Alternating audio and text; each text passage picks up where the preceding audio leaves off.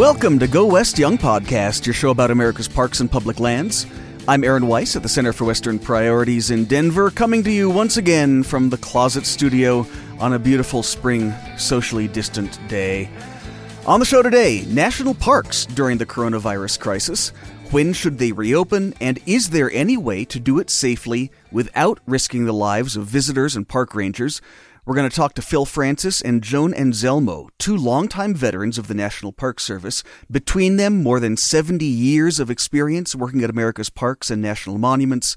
But first, let's do the news. The oil and gas industry is in the midst of a stunning collapse thanks to the double whammy of a production war with OPEC and plummeting demand thanks to coronavirus. Oil production on public lands in the West is going to take a precipitous drop this year. ExxonMobil is cutting its production in the Permian Basin, which includes New Mexico, shutting down 75% of its rigs there by the end of this year. Chevron is now down to just 5 operating oil rigs in the entire Permian Basin. It started the year there with 17 rigs producing. Wells Fargo Bank has set up a special team just to deal with the flood of oil bankruptcies that are on the way. One person with knowledge of the bank's oil portfolio told Reuters, quote, "It's a bloodbath." Now here's the thing to keep in mind. The price war and coronavirus have just accelerated the inevitable. Even before this, drillers, especially in the Permian, had been taking on massive debt in the last few years because Permian oil is relatively expensive to produce and prices just hadn't kept up. So now, with crude oil trading at less than $20 a barrel and futures have it staying at less than $30 for the rest of this year at least, there is no way that Permian oil turns profitable anytime soon. I've seen estimates saying that crude oil needs to be at $40 or $50 a barrel for the industry to just break even. So this has a few major implications across the West. First off, some western states have become reliant on royalties from oil and gas production. New Mexico, in particular, is about to take a massive revenue hit because of this Permian collapse.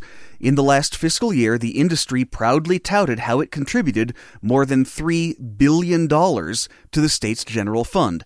That is 39% of the state's general fund revenue. I haven't seen any predictions yet about how much that's going to fall this year. But if rigs are being cut back by 75%, it's safe to say that it is going to be really ugly when it comes to New Mexico's state budget. And that is the sad reality of having a budget that relies on boom and bust extraction. We talked about this in a couple of episodes last year, including our live episode with the state land commissioner, Stephanie Garcia Richard, who acknowledged that New Mexico had to move away from that kind of dependence. I don't think she expected to have to find a new normal this fast, though. And with all of these bankruptcies and shutdowns comes an increased safety risk to the environment and to the public. My colleague Tyler McIntosh here at the Center for Western Priorities just released a report that was the result of months of research he did comparing oil and gas safety enforcement across western states. Tyler found huge discrepancies between the states. We've got a model program here in Colorado, for example, and there is a non-existent scandal-plagued office in Utah. And the two states with the biggest production, New Mexico and Wyoming, were just starting to turn the corner on inspections and fines. Those state inspectors are now going to have their hands full, and the collapse of oil prices will create incentives for those debt-ridden drillers to cut corners. I want to call all of this a slow-motion train wreck, but I don't know how slow it is. By the end of this summer, certainly by the end of this year, we are going to have a much better picture of what the new normal is for oil and gas drilling across the West. And with that as the backdrop, it is remarkable, but maybe not surprising, that the Trump administration is moving ahead with even more oil and gas lease sales across the West.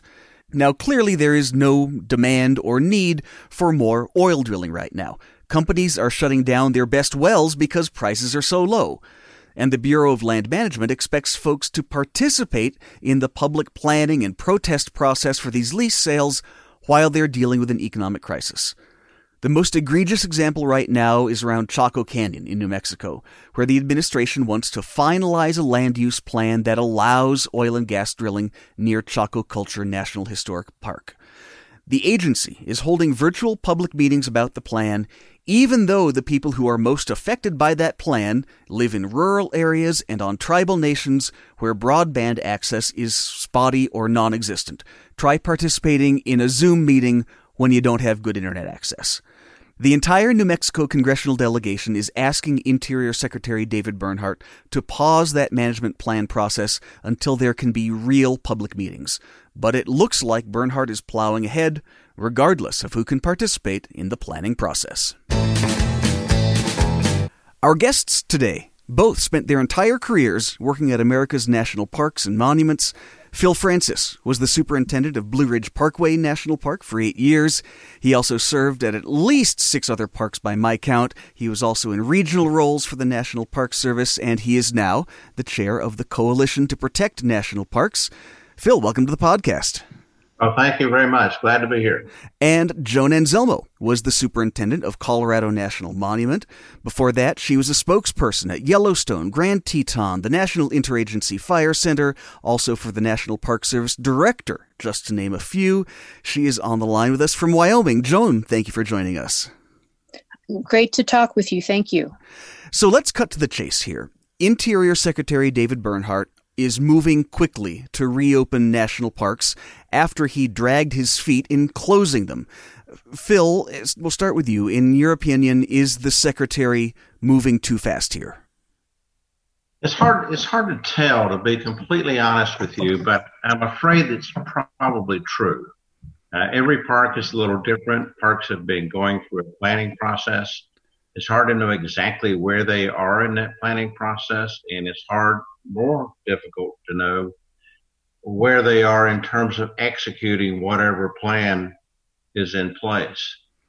I don't know if people have gotten all the personal protective equipment they need. I don't know if they've been trained. I do know that parks are slowly opening, and it's hard to tell how many visitors parks are getting and whether or not those visitors are engaging in CDC guidelines like social distancing. But it leaves a lot of concern, that's for sure.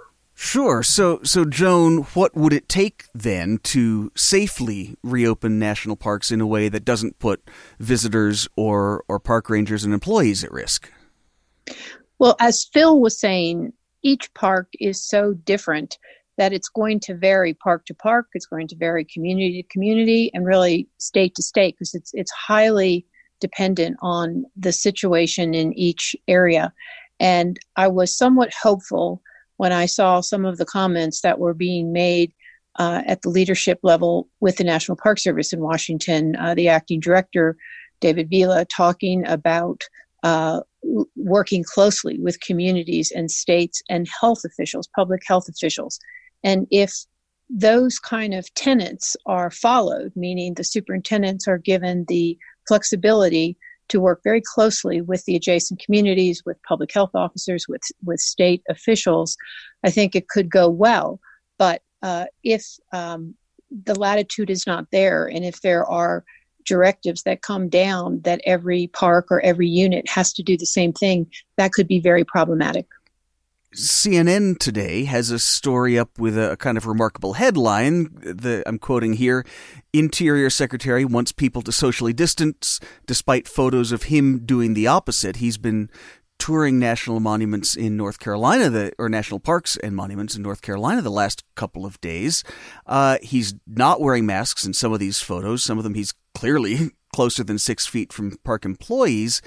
Is there a bit of do as I say, not as I do here? What kind of message does that send when it's the Interior Secretary posting those kinds of pictures? Does that create pressure on superintendents?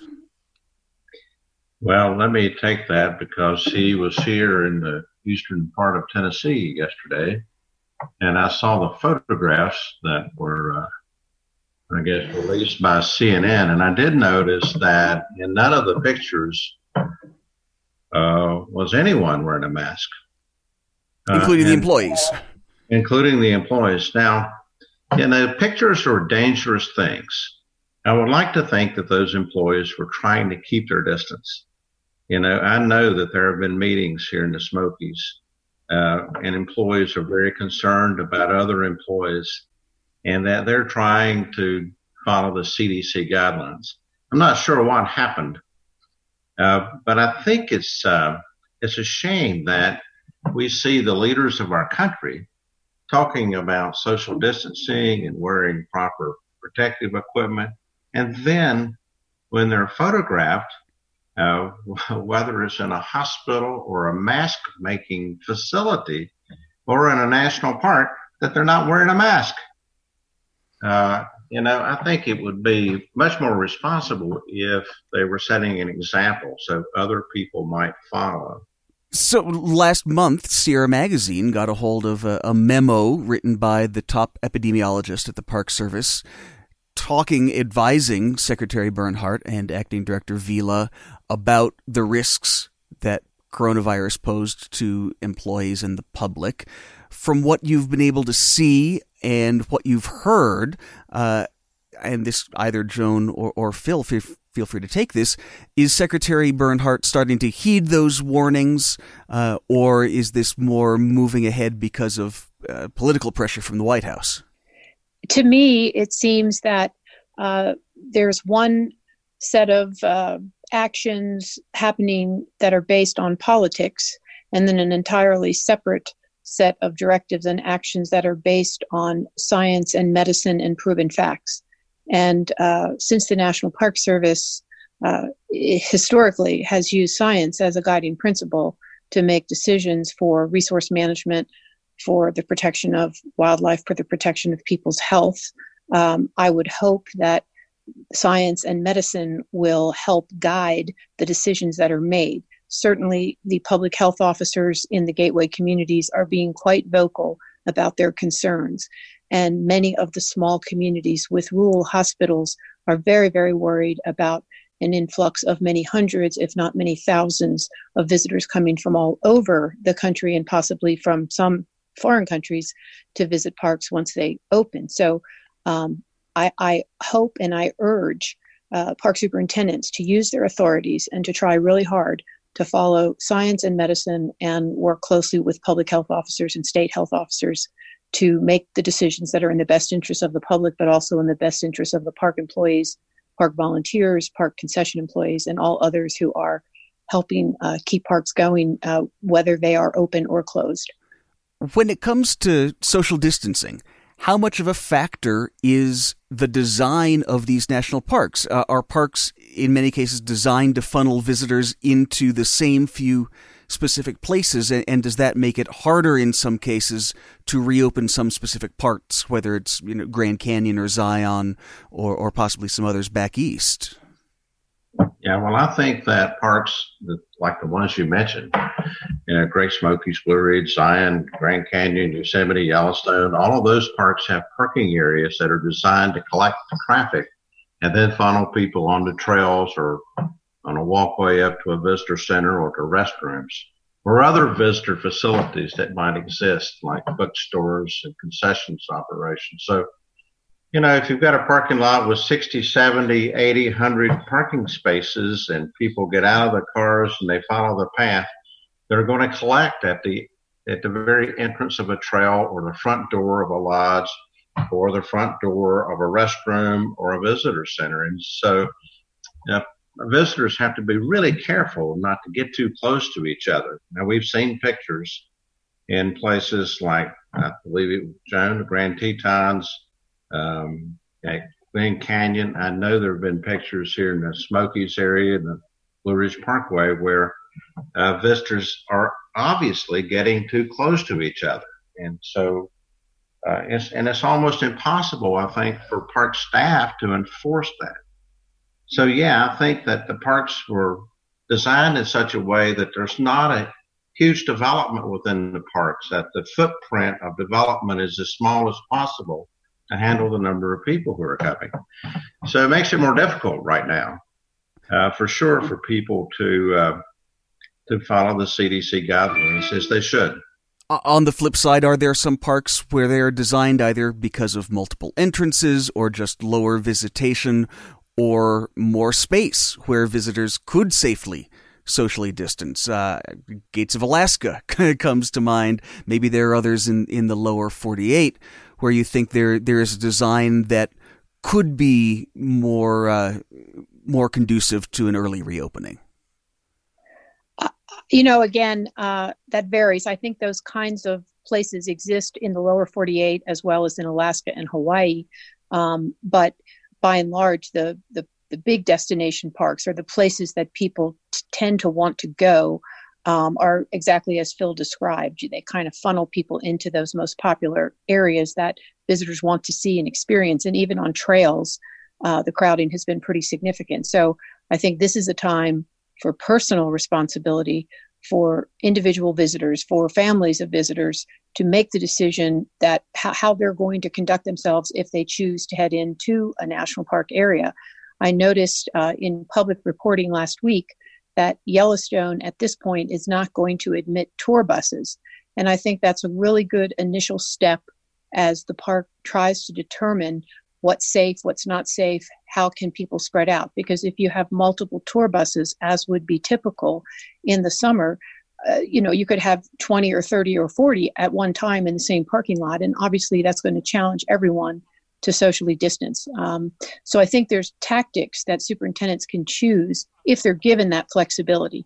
Let me add one more thing. I think there are a lot of parks too in New York City, Boston, San Francisco, our nation's capital, where there really aren't parking lots designed the way we've been talking of. But there are large open areas and many, many different ways to access these public parks.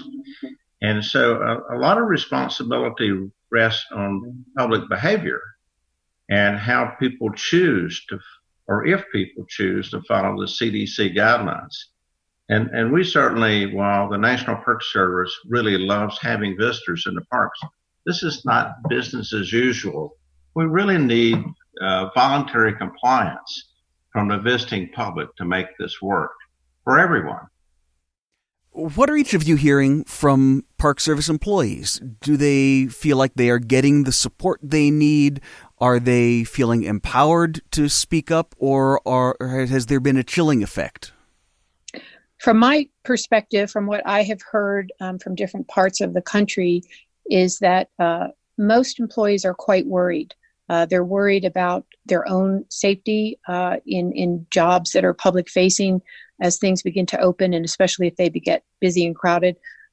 They're certainly worried for certain of the professions that they have. So if they are in the maintenance division and their responsibility is to clean the public restrooms, will they have the adequate personal protection equipment to be able to safely do that so that the restrooms are clean for the public, but that it's safe for the employee to do that work?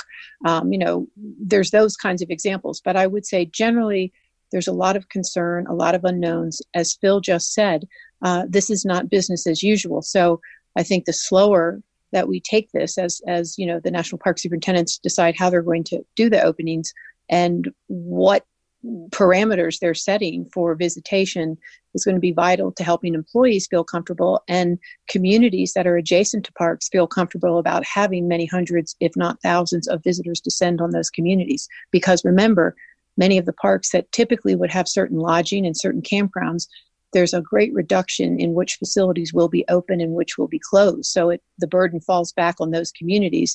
That's why it's so important that it's done on a park-by-park basis and that an individual superintendent has the authority to make those decisions in concert with his or her community and state.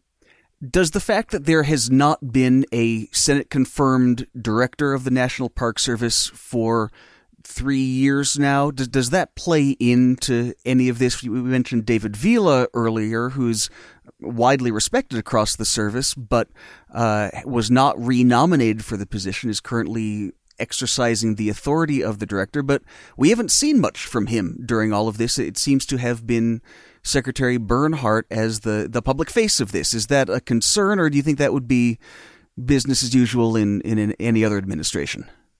Well, secretaries do go out to parks. I mean, that happens.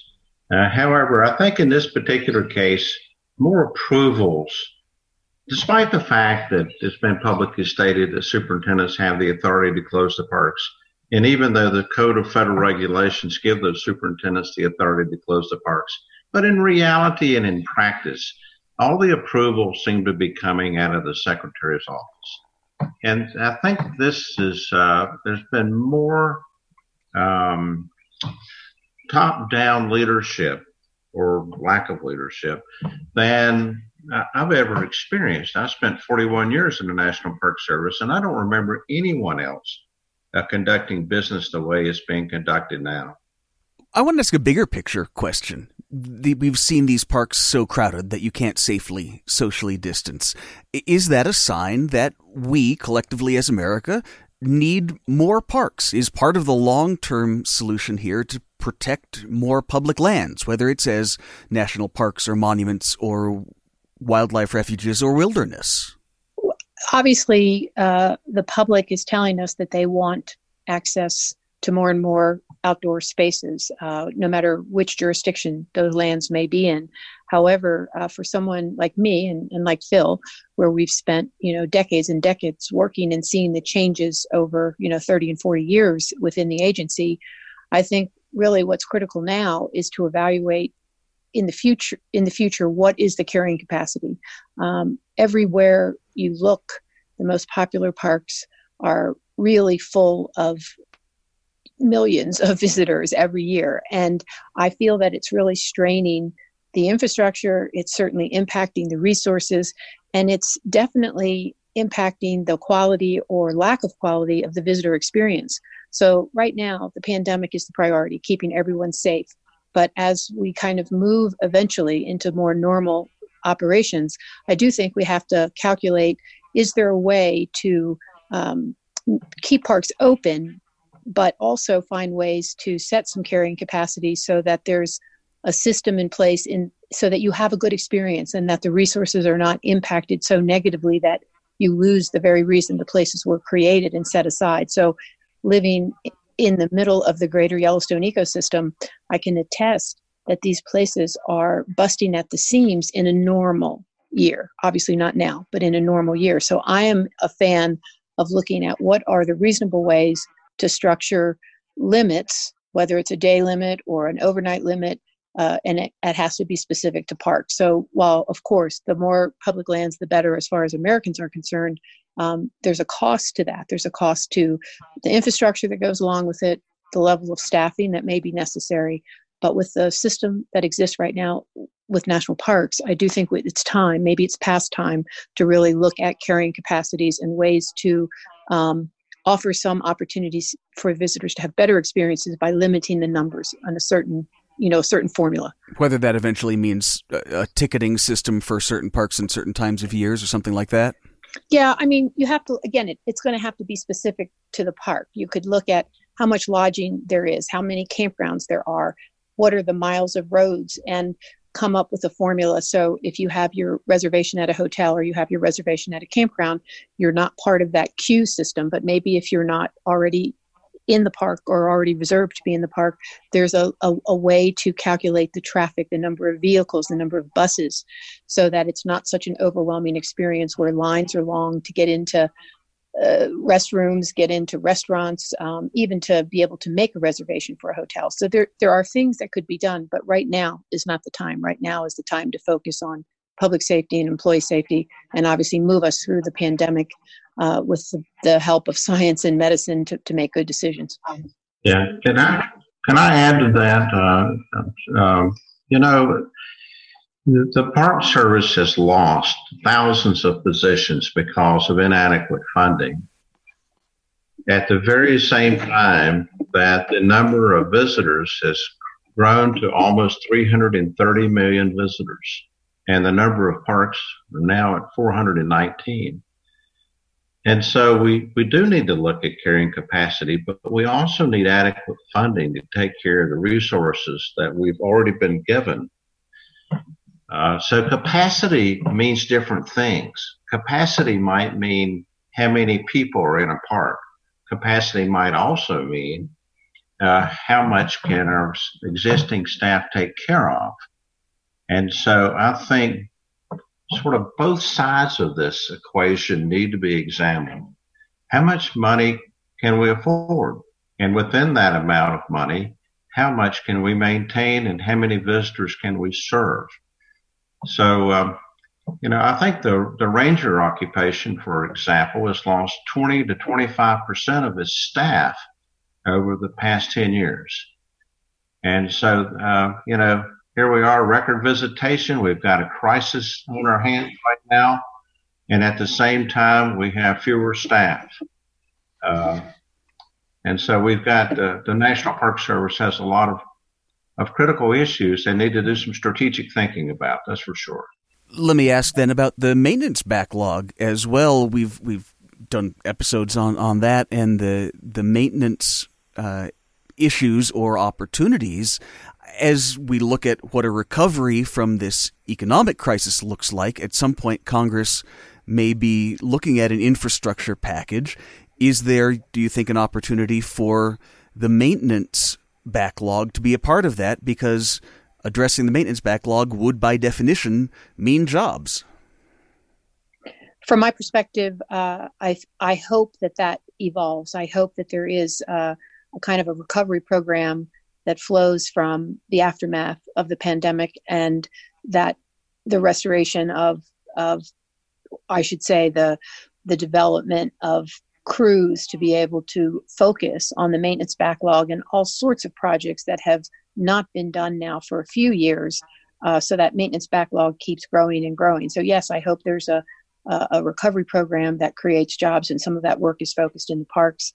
And I also say that I agree incredibly with what Phil just said in terms of the flip side of capacity. There's the capacity of what maybe a park can hold numbers-wise visitors, but there's that capacity of what kind of staffing levels do you need. So I hats off to you, Phil. That was certainly a great way to look at that equation. Let me ask each of you before we go, since you, between the two of you, worked in dozens of national park units over the decades, is there anywhere that you have each been thinking about right now as we see these pictures of some of our national parks empty, without people? Are there any places that you think you would really like to see right now and see what is happening in some of these parks where it is truly just nature and no visitors right now? Well, I've actually seen that before. I bet Joan has too. I was in Yosemite back, I think it was 1990, and there was a 34,000 acre fire, and we closed the park. And so I had the opportunity to see what Yosemite Valley was like without any visitors. Of course, I also saw an orange glow off in the distance. It's quite an amazing experience. We're so lucky as a country to have these beautiful spaces that everyone owns, and it is an amazing country that we have, and the parks represent an amazing array of just beautiful history and resources that we all can enjoy. Joan? Yes, I too have had those experiences, rare as they are, where different places that I worked, whether Yellowstone or Grand Teton or Colorado National Monument, where there were periods of closures, either for the loss of budget, where Congress didn't pass a budget, so the parks had rather hard closures, long closures. And then also during the Yellowstone fires, I worked during that time in 1988, and I was in many parts of the park. And it is an eerie experience. It's stunning too, but it's an eerie experience to be in these places that are vast lands and no one is there. So I've had those experiences. And right now, what I have done is I have used some of the online tools that the Park Service has to be able to have a glimpse into some of the parks right now as to what they look like, just to kind of have a sense of this historic moment while parks are not open. And I'm cheering on my colleagues throughout the system and hoping that we do slowly implement openings for the public, but that it's done with public safety and employee safety at the top of the priority list. Do you have any favorite webcams? We can toss those into the show notes. I have been looking at all of them. Honestly, I have just been browsing, certainly Yellowstone and Grand Teton, which I happen to live near, but also Grand Canyon, Bryce, Zion, looking at all the parks that maybe have been making the news that closed, and some were fast to close, some were slow to close. But just the quiet, watching Old Faithful and some of the other geyser activity in Yellowstone has been something I've enjoyed doing during the pandemic. Not that I want that opportunity, but that's one way that you can see parks right now. Phil, any final thoughts? No, I just thank you for your interest. You're helping us get the message out. It's so important at this particular time because we need to make sure that our employees, our visitors, our communities, and our resources are safe and well protected.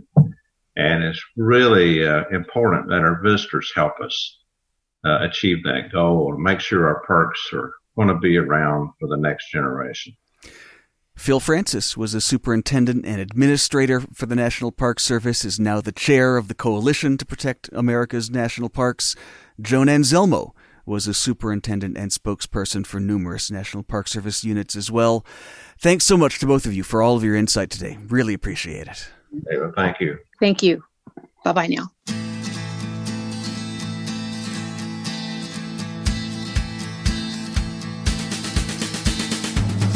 And that'll do it for another episode of Go West Young Podcast. Let me climb onto my soapbox for a minute. I haven't tried to head into national public lands during the pandemic, but I've been getting out when I can on some nearby county open space here outside of Denver. And I just want to say again that if you get to a trailhead and it's packed, if you get to a parking lot and they're into the overflow parking along the street, head somewhere else or wait for a quieter time. Yes, get outside, but do it safely, please, or we are never going to get back to normal. I hope that after hearing from Phil and Joan, we can all do the right thing here in the coming weeks and months. Thanks to all of you for listening. Thanks to the Coalition to Protect America's National Parks for all of their important work right now. I'm Aaron Weiss. On behalf of the whole team at the Center for Western Priorities, stay safe. We'll be back in a couple weeks.